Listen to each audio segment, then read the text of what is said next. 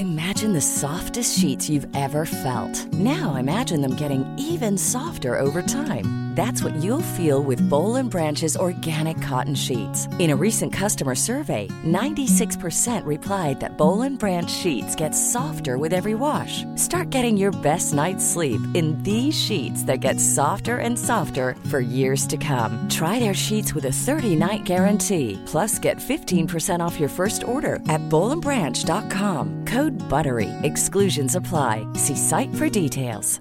In the market for investment-worthy bags, watches, and fine jewelry, Rebag is the answer.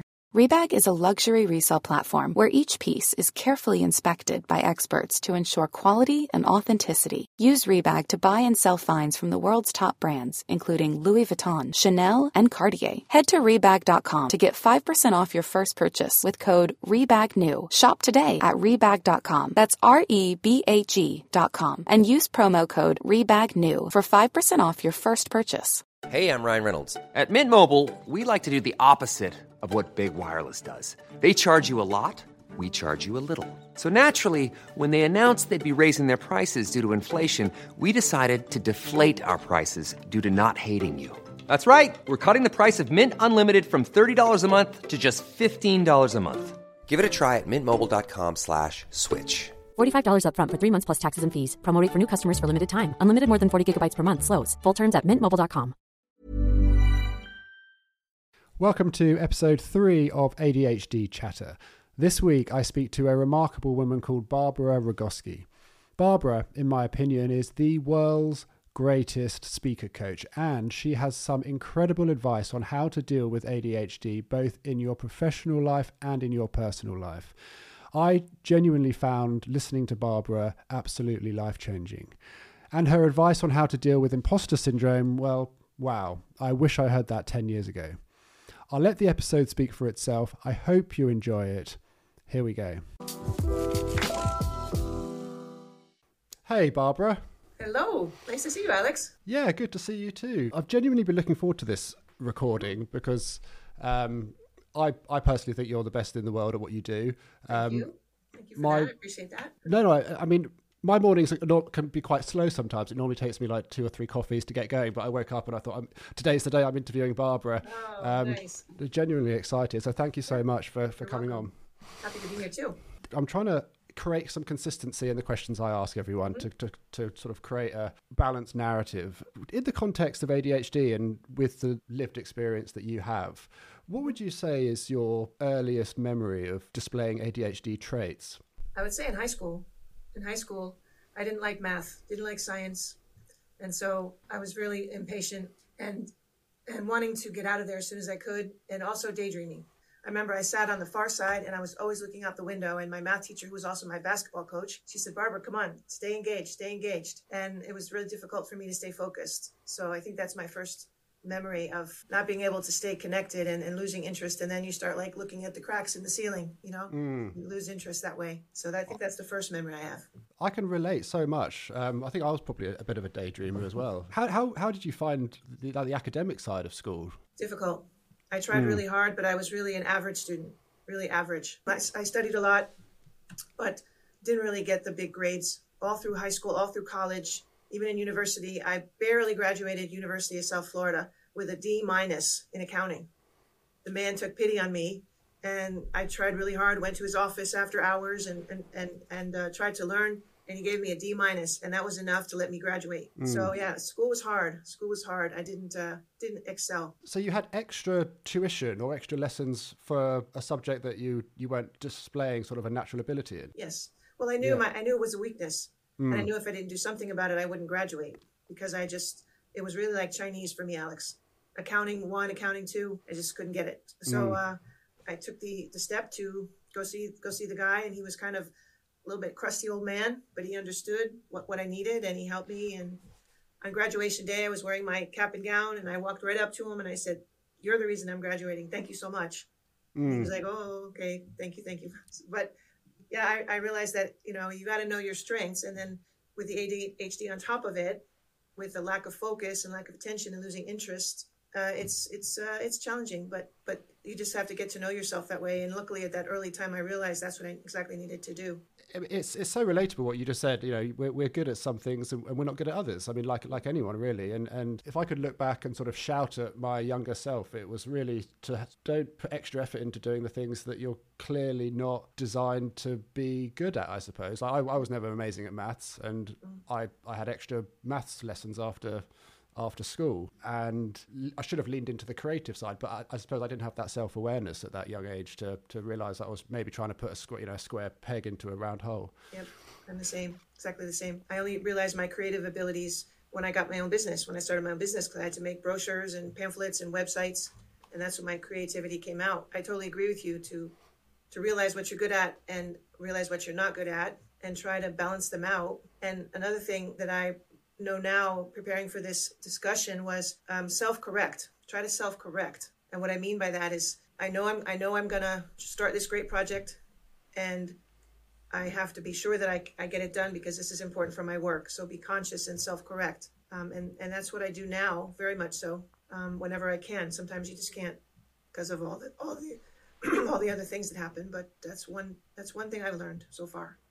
When you say self-correct, do you mean that you're ultra aware of what you're doing and you know when you're deviating from the sort of direction you're meant to go in?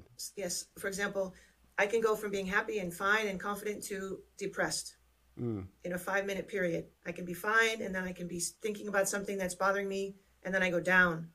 And I say to myself, hold on now, don't let that happen. Don't go down there.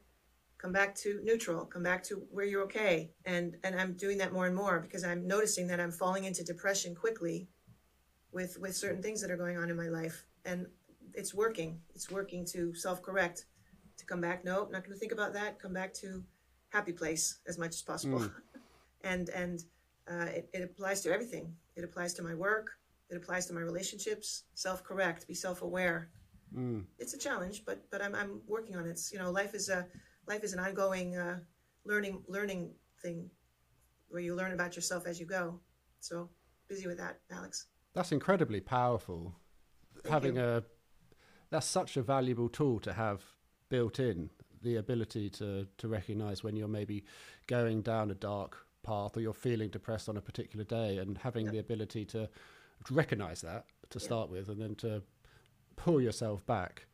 I mean, that's something I would love to do. I think I can do that sometimes. Sometimes the thing that causes me to go the wrong way is quite a powerful force.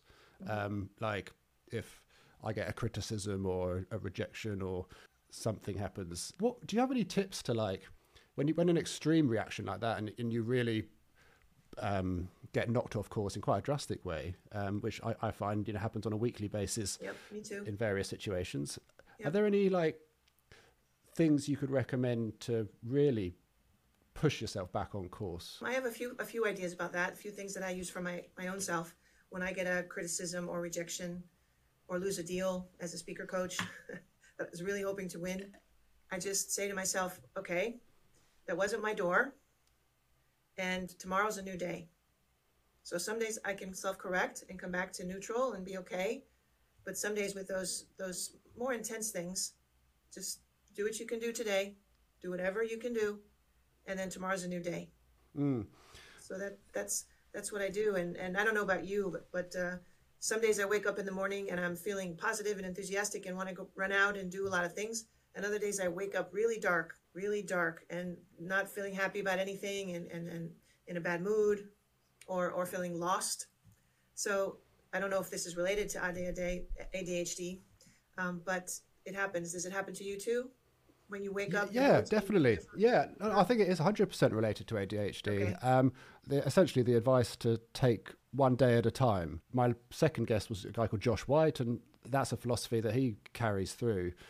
He really tries to avoid thinking about the bigger picture, I suppose, and really just focus on the day and break things down into like a daily task. And funnily enough, it's the mantra, I suppose, of Alcoholics Anonymous, which is I've been in the past, is take one day at a time, because otherwise you can get overwhelmed quite easily if you think about a week from now or 2 weeks from now or And like you said, when something doesn't go to plan, or you get a rejection or you get a criticism, then tomorrow's another day. We start again.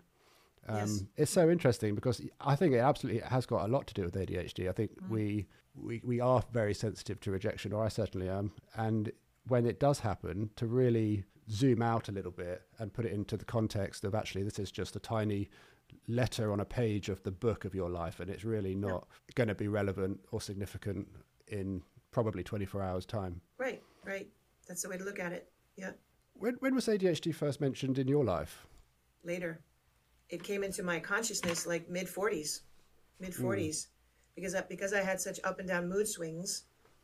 I went to a local sort of city offered psychologist, and they said to me one day, well, do you think you could have ADHD?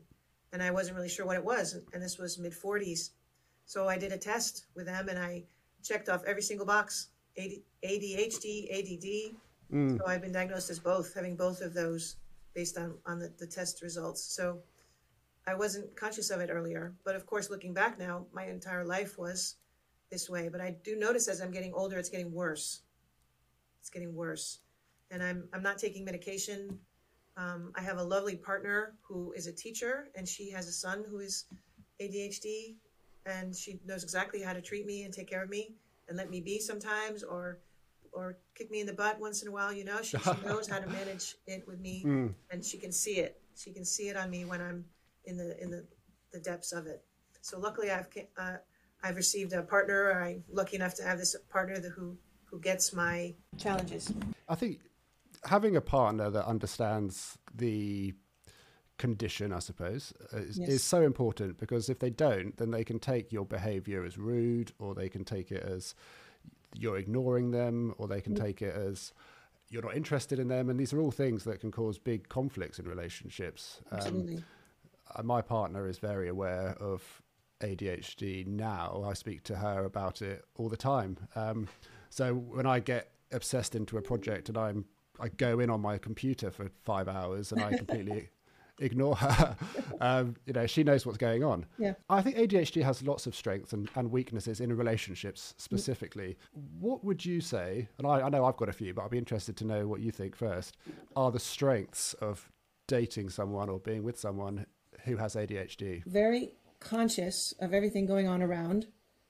I don't know about you, but when I'm in a theater, I see everything and everybody, what they're wearing, what color they're wearing, and I can often tell you after the show is finished what the people in the front row were wearing. I have a huge consciousness of what's going on around me every moment of the day. I go to a church and I see everybody, what they're doing in like a supersonic way. And my wife is like, oh, I didn't notice that. Or, oh, what do you mean? What you noticed what they were wearing? I'm like, yeah, didn't you notice what they were wearing? Didn't you notice what they were doing over there in the corner? No. so it's massive, Alex, a massive sort of consciousness of what's going on around. And it's quite tiring, but it's just who I am. I thought everybody was like that, but it doesn't seem to be. I thought everyone was like that as well. Yeah, yeah, and it's you can relate. You can relate to what I'm saying. Yeah, 100%. I think it's. I mean, this is actually going to be one of my next topics to talk to you about. Was like our intuition and our heightened sense of awareness. I want to get onto that next. I'm just going back to the relationships quickly, like the positives. I think. I mean, for me, I think it's. If you're dating Alex, then one day is not going to be the same as the next. I think we're incredibly spontaneous, which is fun. Spontaneous can be really fun. Generous, yeah. kind. Oh, definitely kind. Yeah, I really I think empathetic. Agree with that. It can have its quite humorous drawbacks, I think, because we can be incredibly spontaneous and then lose interest in the thing that we were spontaneous about. Absolutely, big time. Yeah. I think that's such a. Do you want to go out for dinner tonight? And then my partner gets dressed up, puts on the heels, and then I don't want to go out for dinner anymore. Yep. And she's left frustrated. Had that happen.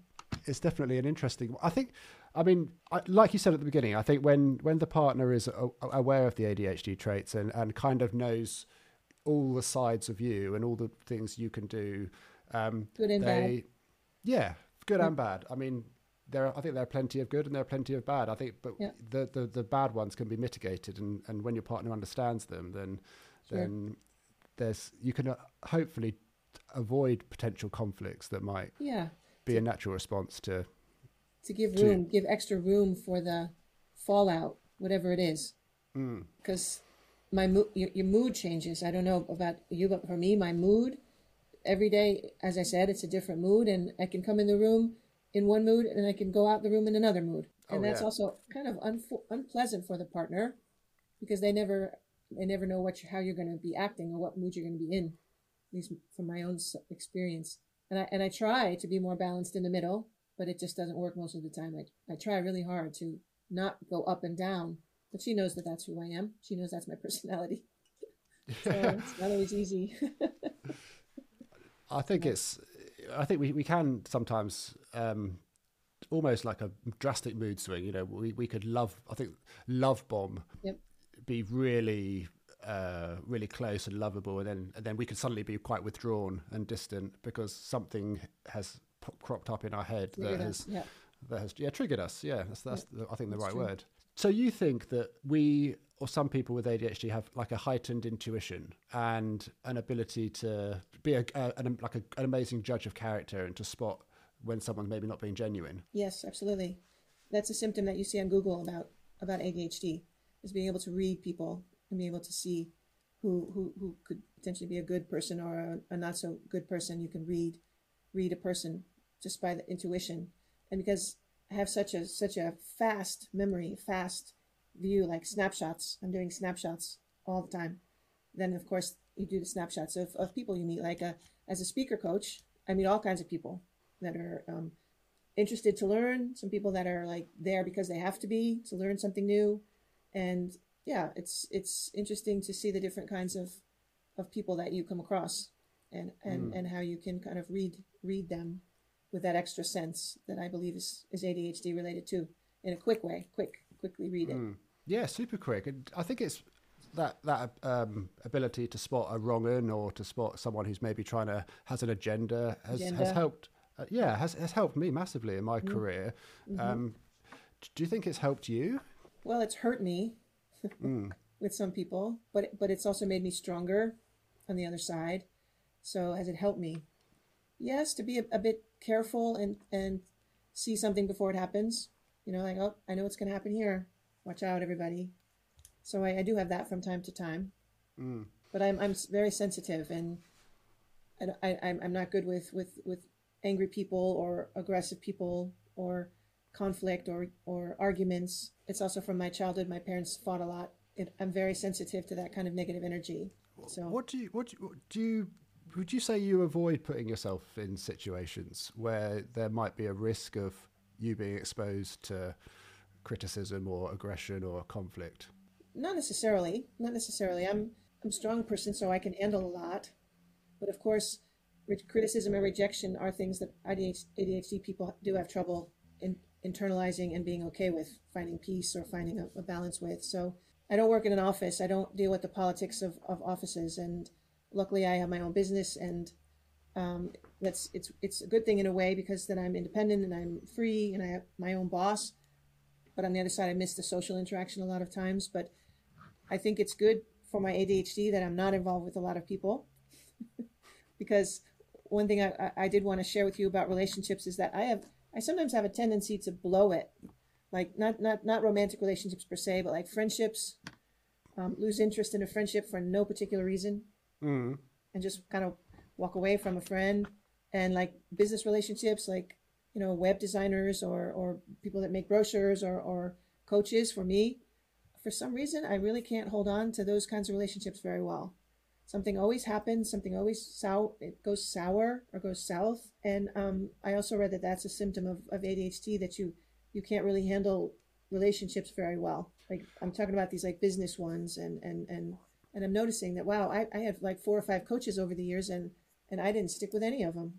That's so interesting. And it actually makes me feel a lot better hearing you say that, because I'm exactly the same. And it does give me a bit of guilt sometimes, like with professional relationships and personal relationships. If I scroll back through my WhatsApp messages, there's messages from like people who I was really, really good friends with. And the messages say, oh, are we not friends anymore? Or have I done something wrong? Yep. Or and that kind of, it compounds, because then it gives me an anxiety about, oh, now I've hurt their feelings. But my friendships last almost in the same way that some of my business projects can last. I can be really enthusiastic and really into a relationship or a friendship, and then suddenly it becomes too much of an effort to maintain that friendship, and I end up just, like you said, blowing it and just ceasing communication, and I might never see that person again. Someone who I was going for drinks with every weekend or going out for dinner with, and it is quite sad in a way, but I if I'm being genuinely honest, I don't think about that as, it doesn't make me sad. Like, I don't look at those lost friendships and feel like I've lost a valuable connection, because my mind's busy thinking about something else. I don't know if you're the same. Forward. Yeah. Well, I sometimes feel a bit guilty, like, well, gee, why did I do that? Why did I just walk away from this loyal friend who's been with me for years? And I just walk away. I'm not interested anymore. And I do feel bad about that. But then, as you say, you kind of just go on and go forward. So it's an unfortunate thing. It's an unfortunate casualty, right? It's a casualty of having this throughout your personality. So I struggle to dwell on things, both positive and negatives, which it actually serves me quite well. If I lose a friendship, somebody might be quite sad about that, and it really might affect them, whereas I can't dwell on something for too long. So it's kind of like a shield I have from potentially feeling sad about a situation. Like, I can feel sad in the immediate aftermath. I'll be really sad because I almost like hyper focus on the situation, and I'll be like, oh, that friendship's over, or that relationship's over, and I'll be intensely sad about it. But then a week later, I'm over it, and I'm onto the next thing that's my mind's on. I'm a little ashamed sometimes that I let it go like that. But then after a week or two, I'm just kind of quietly moving on and try not to do it to the next person. But then it happens again. Yeah.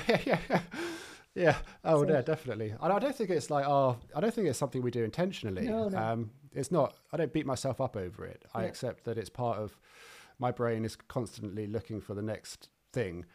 So it's not a conscious. If we were like a conscious decision, making that decision, oh right, I'm that friendship's over now, they don't serve me anymore, then that would make us bad people. Right. But it's not a conscious decision. It's just who we are. So I give myself some slack when I zoom out and think of these situations. Yeah, that's the best way to do it. I imagine. I guess I was thinking, don't be too hard on yourself. That's also another lesson. When these things happen, or when you make a mistake, or when you do something, to blow it, you got to kind of be kind to yourself and say, okay, that wasn't so good, but don't beat yourself up too much. Because I do have that a lot, beat myself up about different things that have worked or haven't worked, or these things. But that's another thing. So self-correcting and not beating myself up to try to bring myself back to that as well. Self-correcting that behavior too. So it's work in progress. I think having that self-awareness can really help. Have you experienced what I would say is the boom and bust cycle? So you get really into a new project, and then a week later you're just not interested anymore. Oh, absolutely, Alex. I do that a lot with my business. I have so many ideas. I have hundreds of ideas. I'm a speaker coach. I'm a TEDx coach. I have hundreds of ideas of products to make, and I want to do this, and I buy the URLs, like your last one, your first guest said, buy all the URLs. I'm ready. Yeah. I tell my wife, she's excited, and I go work on it, and then it gets less interesting, and the next day it's less, and the next day it's less, and after a week it's just sitting on the pile. Half finished. I have hundreds of projects out. I don't know about you. I have hundreds of projects that are half finished. And I looked in my cabinet. I have a box full of notepads, all different color notepads, all different shapes and sizes, and almost everyone has the first 3 pages notes of something that I started to do, and then I just didn't do it anymore, and I put it back in the box. So all these notebooks are all my ideas that I wanted to do, and then I put them away. Yeah. And it's so Yeah. frustrating because if I could just get a couple of them done, Yeah. it would be amazing. But it's so difficult. You're speaking my language. Yeah. It's like I said this to my last guest and the guest before, it's like I'm looking into a mirror. Okay. And I think every person I've spoken to has said exactly the same. So it's so refreshing to hear you say that, because it's easy to, I think, to look at someone like yourself who's had huge success and to think, oh, that they don't get affected by that because they've done, they're one of the best TEDx speakers, trainers out there, so they must have some secret. But to hear that, it just makes it all so much more relatable. But you don't want to. But in society, in business, in LinkedIn, you don't really want to share these feelings. You don't want to share these moments of not failing, but not succeeding. Because when someone says, "So how are you doing?" you normally say, "I'm doing okay." When you're doing really bad, you say, "I'm doing okay." It's not something you share easily, because people want to just hear the okay things most of the time. So you don't really share it. But I came on this with you,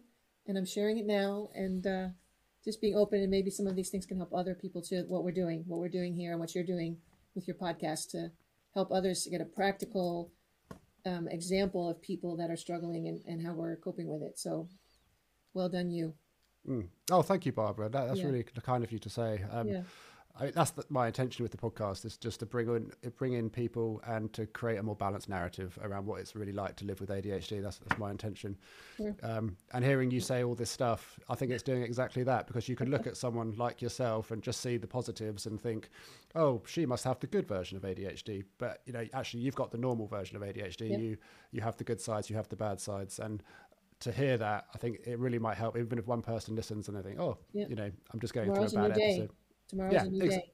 Exactly. That's my mantra. If it doesn't work out today, tomorrow's a new day. So thank you for being so honest. I think it really genuinely will help. You're welcome. Sorry to interrupt the show for 10 seconds. In the future, I am going to be organising some live face-to-face events, and I'm going to be inviting everyone who's subscribed to the YouTube channel. So if you want to be the first to know and you want to come to my future live events, then hit that subscribe button on YouTube. Thanks very much. Let's get back to the show. I'm desperate to talk about your work because it fascinates me. Oh, thanks. Yeah. How did it happen? I mean, how did you start becoming a speaking coach? I worked in the corporate environment, made it to the top there, sort of global account manager with $1 million accounts for a medical publisher. Got transferred to a really nasty team. I don't know if I should say that, but I did. I got transferred to a nasty team, and they were never happy with what I did. So I couldn't succeed. I couldn't please them. I couldn't do what they wanted. So I fell into a really deep burnout, really, really bad. I couldn't count money out of my wallet at the grocery store because I was so confused about how much money to give out. It was that bad. And so I decided at that point not to go back to corporate, to go the other direction. So I became a Reiki master. I'm a Reiki master. And I'm also an ordained interfaith minister. Okay, wow. Yeah, I didn't tell you that in our calls. No, I didn't tell you that. No, this is I'm an all new. interfaith minister. It's a 3-year study, become an interfaith minister. And I was a pastor of a church. I was a pastor of a little church in The Hague for 3 years, English-speaking LGBT community. So I went away from the corporate. But then these things didn't really earn much money. So I came back to the idea, what can I do to make money? What am I good at? So I listened to so many boring presentations and sales trainings over the years that I said, I want to do something about that. And so I decided to start my own business called Successful Speaker Now. And I just started going back to the corporate to help them not be boring. So I developed these different skills and tools, and I'm really good with English, and I'm American living in Europe, living in the Netherlands, so I could use my native English in that way, and got involved with the TEDx organization early. So Jim Stolze, who brought TEDx to the Netherlands pretty much, he was the first one to have a TEDx event, and then there were more popping up all over, and Jim knew about them, and Jim said, Barbara needs to coach there because she's really good. Oh, Barbara, you need to go coach over here. So all the TEDx that were popping up, I was lucky enough to be invited to be the speaker coach in the early days, and I coached 10 speakers at a time, and they all went on the stage and they nailed it, and we developed the TED style. And so I've coached more than 150 TED speakers at the moment, and that in itself has polished my skill to be a good storyteller coach and to get right to the point of things. And once I was diagnosed with ADHD, I was already in my business. I'm like, that's why I can really get to the bottom of it quickly. That's why I can kick out the blah, blah. and really get to the impact thing and the engagement thing, because if you don't connect with me and I get bored with what you're saying, it's not good. So I'm the perfect one to be a speaker coach, because you got to get me going straight away and impress me and keep my attention and not bore me with what you're going to say. So in this way, this has been a big advantage. You said, what's the advantages? Having ADHD in this way has been a real advantage, and that's how we met. Yes, you coached me. I was doing a talk in Barcelona, and you were my speaker coach, and I was genuinely blown away by how talented you were. You took my talk from a boring 10-minute talk into a engaging masterpiece, really, and I genuinely do believe that. I'm so proud of you. I was watching it, and I was so proud that you took my gestures and you took my stories and the way to do it. And chicken, well, that's another story. Remember we did? Yeah. There was a story where we're talking about my history with problematic drinking, and I once woke up with a chicken next to me, and it was a funny part of that story. But it was your idea to bring that in, and it got a massive laugh on the day. It was fantastic. I would never have thought to include that, and it's such an interesting thing you said earlier. It's like if you keep Barbara entertained, who has ADHD, then you're going to have a much better chance of keeping a normal audience entertained. Absolutely. I'm the one you're speaking to. And so I work a lot with consulting companies and big business and financial companies. And I say, if you cannot speak to me when you're speaking to a general audience, then you're not going to grab them. So I'm the one they're speaking to, as well as being able to get through all the blah, blah and the boring. So yeah, I'm lucky. And I realize that this is a thing that I can use to make a difference for many people. You said you had 10 clients simultaneously. Yeah. Like, I mean, from my speaking to various people, that's kind of a massive ADHD trait. You can jump from one project to the other, and you can give someone all of your attention and then give another person all of your attention. That's clearly been a massive advantage in your job. Yeah. I can juggle many things and keep track. And in this way, I'm extremely focused. Some mornings I walk in my office. I don't know about you, Alex, but sometimes I walk in my office and I just don't have a clue what I'm supposed to do. I'm totally blank. I'm standing in front of my desk, like, what the hell am I supposed to do today? And it makes me scared because I have so much to do. It's all over the place, but I'm totally like lost for a little while until I kind of get it together and sit down and do my stuff. So there's that far unfocused moment, but then there's other really focused where I could coach 10 speakers in a day and have them all have different talks. I think a lot of people listening will relate to that bit you said so much about just having a complete blank moment. I have them all the time. You have them. I think a lot of people have them. And going back to that, once you know that that's actually just a part of you, and it will switch over to understanding what you've got to do. It was the same when I started this podcast. I had 1,000,001 things to do. I had to buy the domains, I had to set up the social accounts, I had to design all the artwork. I had about 50 things to do, and the overwhelm nearly made me quit. It nearly just made me think, I've got too much to do, I can't. But going back to your advice, I said, okay, today let's do one thing. Let's buy the domain. Tomorrow let's contact a graphic designer. The next day let's buy the microphone. You know, I really broke it down into manageable sections. It's the way to do it. And for me, when I had that moment of overwhelm, like blank, don't know what to do, say just one thing on that moment when you're lost. Okay, sit down and read a business book or respond to an email or something. But that's how I get through it. And if that even doesn't work, then I go outside and get some fresh air and walk my dog to clear my head. Sometimes just clearing your head and getting fresh air also helps to bring it back to a good place. So, yeah, that's such good advice. Yeah, 100%. I have a dog. I think I showed you my dog on our video call before. Yeah, I've been out walking him. All my good ideas come when I'm dog walking or just generally exercising. It's a really interesting thing because you, like me, we have had many ideas, projects which they've started and then for whatever reason just been shelved. What do you think made you stick at speaking, coaching? Well, I also wrote a book. I have a book called Boring to Brilliant, a reference guide for speakers. I've read it. It's amazing. It is. Thank you. It's colorful and short tips, and it's written from an ADHD person for an ADHD kind of audience, for short attention, don't have much time, in a hurry. So I wrote the book that way to make it colorful and short. And that totally worked, Alex. It totally worked because I don't read small print books anymore. It's difficult to read small print books. And so this thing brought out my whole colorfulness as well as making it fun for others to read it. And I was so focused on that, I did it in 6 weeks. And like, how on earth did I do that? Looking back with my ADHD challenges of a box full of notebooks with three pages, written, you know, how did I manage that? And when I look at that, I say, because I had the vision and it was clear and it was colorful and short and brought out my creativity, and somehow I could stick with it. And I have the idea for another book. I'm starting my second book, but I'm afraid to start it. Something's blocking me to start it. But getting back to what was your question again? How did I start it? What was the question? Yeah. Oh, just essentially what made the speaker coaching different to all the other projects that you haven't follow through with? It's short term. I'm very good at short term agreements, short term things, because the speakers are with me for several weeks or maybe 2 or 3 months. And so I'm really good at short term projects, but I'm not really good at long term commitments. Like I started a membership site, and a membership site is 6 months or a year. And I backed out at the last minute. Sounds familiar, but I backed out of doing it because I just knew that I could not stay committed to this, and I didn't want to take people's money and just do a bad job of it. So being a TED coach, you see speakers 3 times. Being a corporate coach, you have some ongoing things, but it's just all short term. So that's the key, is that it's short term. I go in there, they listen, I use my expertise and experience to make something cool that I'm proud of and they're proud of, and make something special.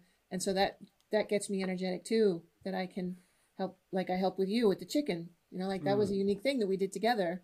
The whole talk was quite amazing. And so that's why, because the short term is the key for me.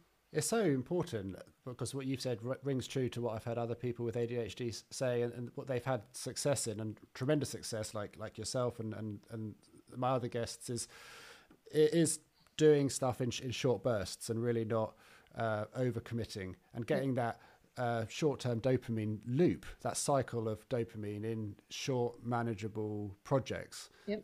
For me, it was social media. For Josh, previously, it was DJing. For you, it was speaker coaching. A client instructs you. You have a call with them. You have maybe 3 or 4 calls with them, and then they do the talk, and that's job done. Exactly. It's very manageable. You get a big rush of dopamine, probably throughout. You might be a bit nervous the first time you meet them. I don't know.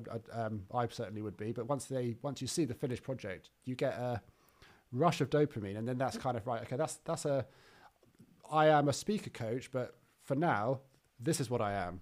This client. Yeah. Really try and separate it, and to make it not too overwhelming. Absolutely. Sometimes it even gets to the point where I'm so engaged with the client that there's no one else in the room. There's no one else except us two. And that's like a lovely moment. It's a lovely moment of connection, heart-to-heart connection, because you're so working together with these ideas. And it's like the whole world just fades out. And that's a nice feeling. I was in an office building with a huge lobby with 3 levels of places to sit where everybody could see you. Huge building, huge glass building. And I was with this gentleman, and we were working together on something, and the whole place just disappeared. And, that sounds that's amazing. Lovely too, as a coach, speaker coach. So that was a lovely moment. That happens from time to time. That's what you want, isn't it? That's the end goal, to get that relationship, and to create that environment where you both just have that ability to focus on his or her story, and to try and find the bits that are going to pack a punch when they're on stage. Right, and teach them how to do that, how to deliver it, how to make it that way. And it's also trust. It's a lot of trust in that. They have to trust me that I'm not going to make them look stupid or going to say something that's not appropriate. But it's a lot about trust, and I love that too, because I'm very trustworthy, and I want the best for you. I want the best for the person I'm working with all the time. Being of service, this interface minister, does come through like this too. Sometimes with being of service to the people that I'm working with. So it's all connected. I think perhaps finally, we'll see how it goes. But there was one question I wanted to ask all my guests. When you're at quite a high level in your career, and you're coaching speakers who are going to be on big stages, talking to thousands of people, some high profile people, do you ever feel imposter syndrome? do you ever feel like, oh gosh, this is I'm not qualified to coach this person? Because I only ask because when I'm on stages and doing various bits and bobs, I certainly feel it, and I would love to know some advice on how to reduce that feeling. If you feel it, and B, if you have any tips to manage that feeling. Well, I to be honest, I do feel imposter syndrome on a regular basis because my little voice in my head is very active, very strong. My little Barbara, I'm in touch with, inner child, and she sabotages me a lot. And I have to watch that too and self-correct. And when I'm speaking, because I'm also a speaker, when I'm presenting to a group, I get really insecure. Who am I? Who am I to talk to these people? Who am I to share these things? And I did a presentation on International Women's Day at a big consulting company, and the room full of directors and leaders and managers. And I'm like, I don't even work in an office. Who am I to talk to you about being a communication ally? And so I am, of course, because I know about communication. But that did come. But at a certain moment, you have to say to yourself, they have invited me for a reason. I am here for a reason to share my knowledge and what I think can help you and benefit you from what I've learned. My lessons learned, my view of the world, how I've experienced things. They don't have that. And they brought you in for your expertise and for who you are, because you're the only one that can tell your story the way you do. No one else can tell your story like that. And so that's what I try to remember myself too when I'm presenting, that I have something special to share and that they can benefit from. And so I just try to stand a bit taller. And I have a really cool Spotify song list called Empower Me. And I listen to all my favorite upbeat songs. I have one particular that's my favorite. And whenever I'm nervous, like I didn't do it for this interview because I'm not nervous with you, Alex, but sometimes when I have a big meeting, I play this song really loud and I dance around the room, and I actually tell my friends and ladies that I work with to do the same thing, to pick a really power song, make you feel good, get that energy going, and then go in there and nail it. And so that's what I would recommend too. Build your own power list. Build your own list of power inspiring songs that really get you going in a strong way to make you feel really strong. And that does help. I've got to ask the question. Mine is Eminem. It's always been Eminem. Okay, if I'm going to do something, if I'm going to go for a run or do whatever I need to be to hype myself up. What's your songs? What's on your playlist? My number one song that I listen to whenever I need the courage is Brave by Sarah Bareilles. And it's about communicating and speaking up. And I want to see you be brave. I want to see you be out in the world. Go stand up for yourself. Be brave. And the lyrics are awesome. And I just play it really loud. And that always picks me up when I need it or gets me ready for the thing I have to do. So, but I have a whole Spotify list, and I've got quite a few ladies that like it, people that like it. So it's Empower Me songs playlist. Amazing. I think, such good advice. And I think that's a nice tone to bring this conversation to a close. I think it's been amazing.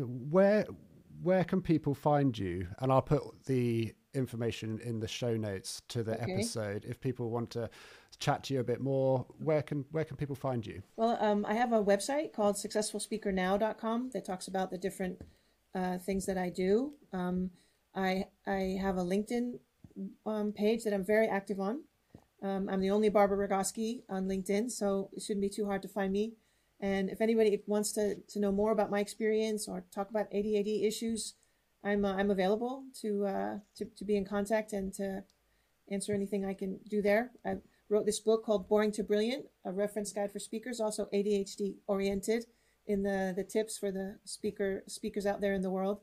And so I suppose the best way is LinkedIn, is to be in touch with me, be in contact and connect there to see what's going on. And I'm quite interested to help people, and I'm a good listener, so I'm available if anyone wants to get in touch with me. Amazing, thank you. I'll put all that information in the show notes. And just quickly going back to your book, I thought it was quite an embarrassing admission I made once, but I've never read a book. I've tried to read loads of books, but I've never been able to. And your book is the only book I've ever read, and that's genuinely really the truth. Yeah, you sent it to me, and I went downstairs because I had a genuine passion. incentive to read it. And I went downstairs and over about an hour and a half, 2 hours, I read it all. Wow. And it really is amazing, and it has got a lot of amazing advice which I took forward onto my talk. That's a great compliment, Alex. Thank you. Thanks for that. The only book I've ever read. It's genuinely true. I've ever read. Wow. Yeah. Okay. But I put all that. I did what I needed to do with that book. That's exactly what I wanted it to be. Yeah, maybe it was the way it was written, or it had a nice text to picture ratio, and the font was a particular way. I don't know, but it worked. It's amazing.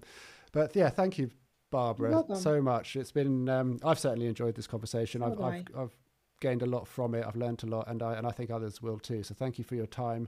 Thank you, Barbara. You're welcome. Thanks, Alex. I enjoyed it too, and let's stay in touch and keep going with what you're doing, because you're making a difference. Absolutely. I will do. Thanks so much, Barbara. You're welcome. Okay.